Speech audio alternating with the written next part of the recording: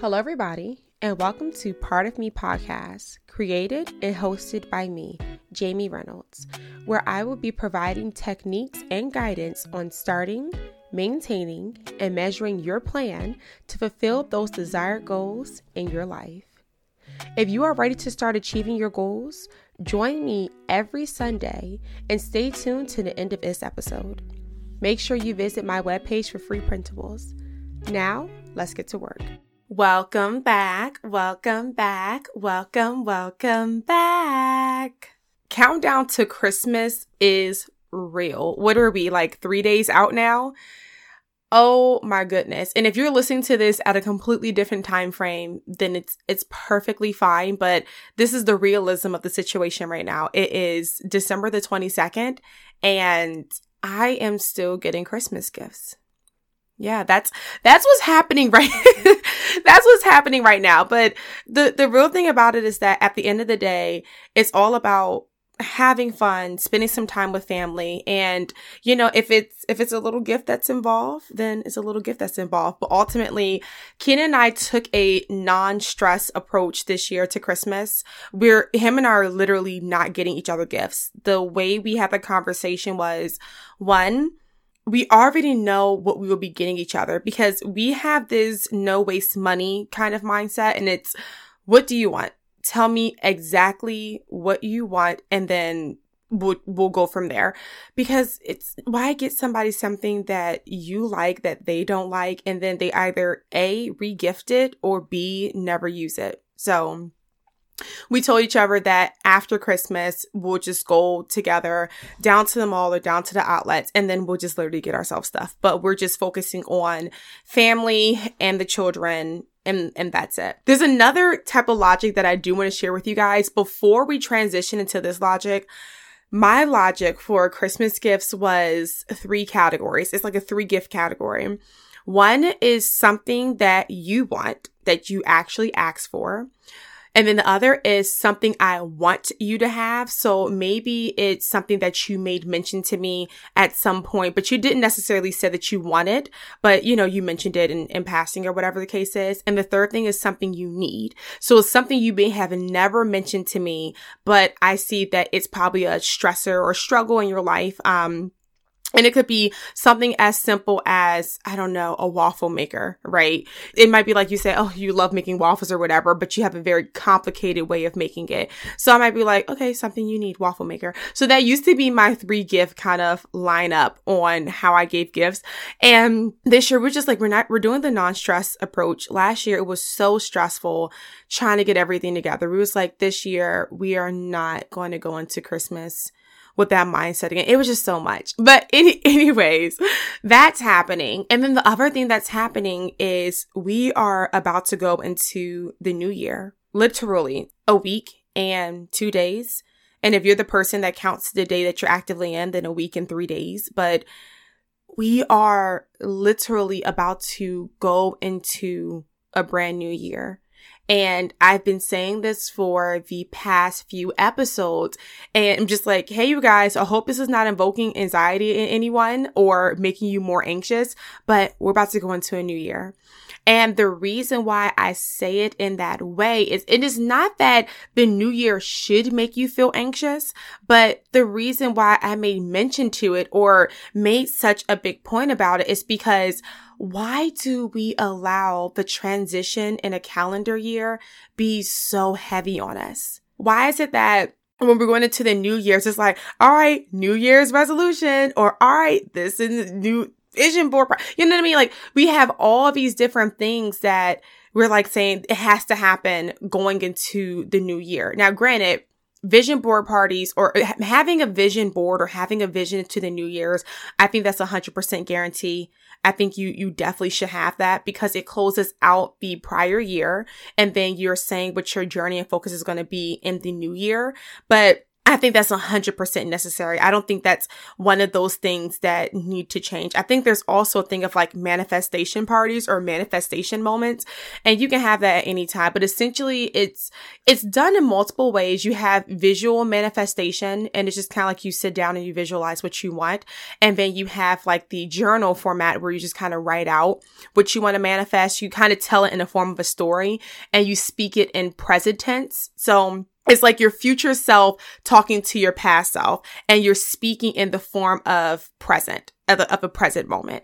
And so I think it's a pretty cool way of doing it. I usually do visual manifestation. I found that to be beneficial for me. And just because it's one of those things where I can just kind of sit and relax and just kind of just let my mind go to work and just dream as big as I want.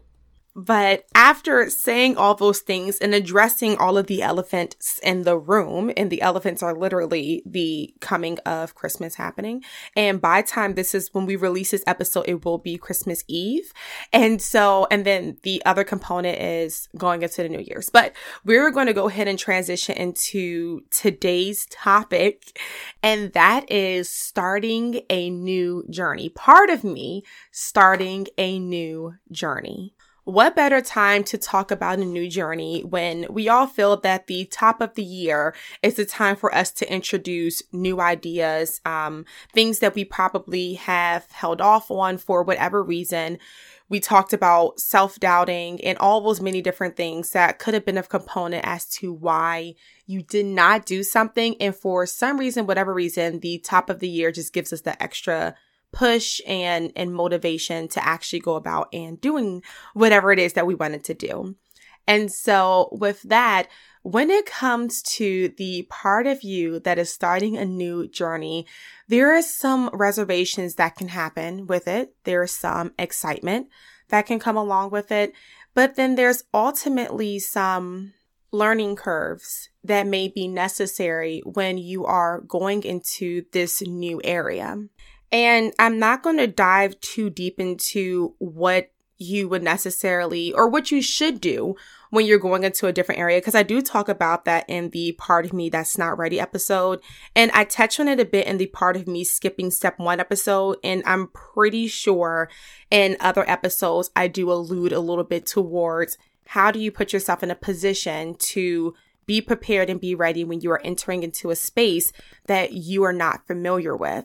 And it's very uncomfortable. It's anything that is new, anything that you are not familiar with is going to be uncomfortable. And I will be lying if I told you that there have been many of times where I had an idea for something and I did not pursue it. I mean, I think that's kind of one of those things we all kind of deal with, right? And it wasn't even just the level of not pursuing it. It was me also telling myself all the reasons why it either did not make sense or why it would have been better for me just to not pursue it altogether, or even just delaying it, which is ultimately me not pursuing it. But it's a lot when you are going into a new arena, because there's a number of different variables that you have to think about, right? Especially when you're going into a realm like the social media space, because it's very, very saturated with a lot of different content. Some people that have similar niches as you, or people that have similar styles as you. And so it can be a little disheartening when you kind of look and see that you're not the originator of whatever idea that you kind of want to bring forth to the public. But the other thing about it is that, and this is one of those things that we really need to harp on, is that you are the only you. I'll say that again. You are the only you. There is no one else. Like, even though you may run into someone, you be like, oh my God, we're so similar. We have such similar personalities. Check out the Part of Me, and we talk about the color test episode, or learning your personality. Because this is the thing, right? Your personality, there may be similarities between you and another person, but it's not exact. It's not identical. Even twins, although they may look identical in appearance, but they are not identical in personality. Like, there's studies that show, I mean, and even if you know someone that have twins, they'll talk about how different their twins are, right? But there is no other you. So you cannot go into a space already having those reservations of what if this person is doing the same thing as me? Because they probably are.